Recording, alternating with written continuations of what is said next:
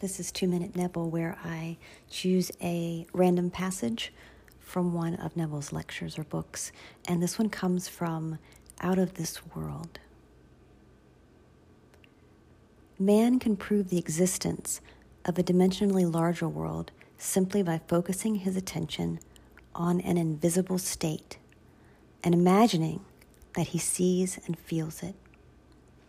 If he remains concentrated in this state, his present environment will pass away, and he will awaken in a dimensionally larger world where the object of his contemplation will be seen as a concrete, objective reality.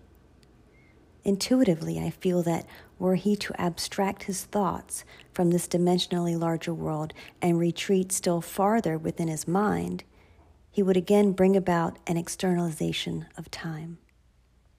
He would discover that every time he retreats into his inner mind and brings about an externalization of time, space becomes dimensionally larger, and he would therefore conclude that both time and space are serial,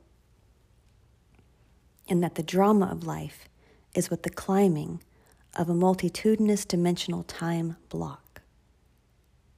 Scientists will one day explain why there is a serial universe.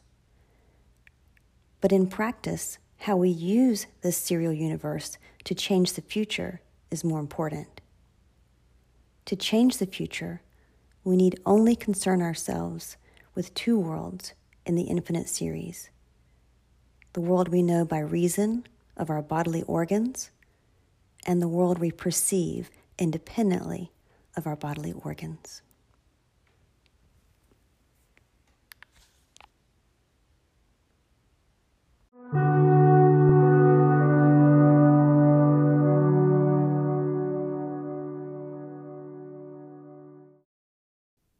Thanks for listening to the podcast today.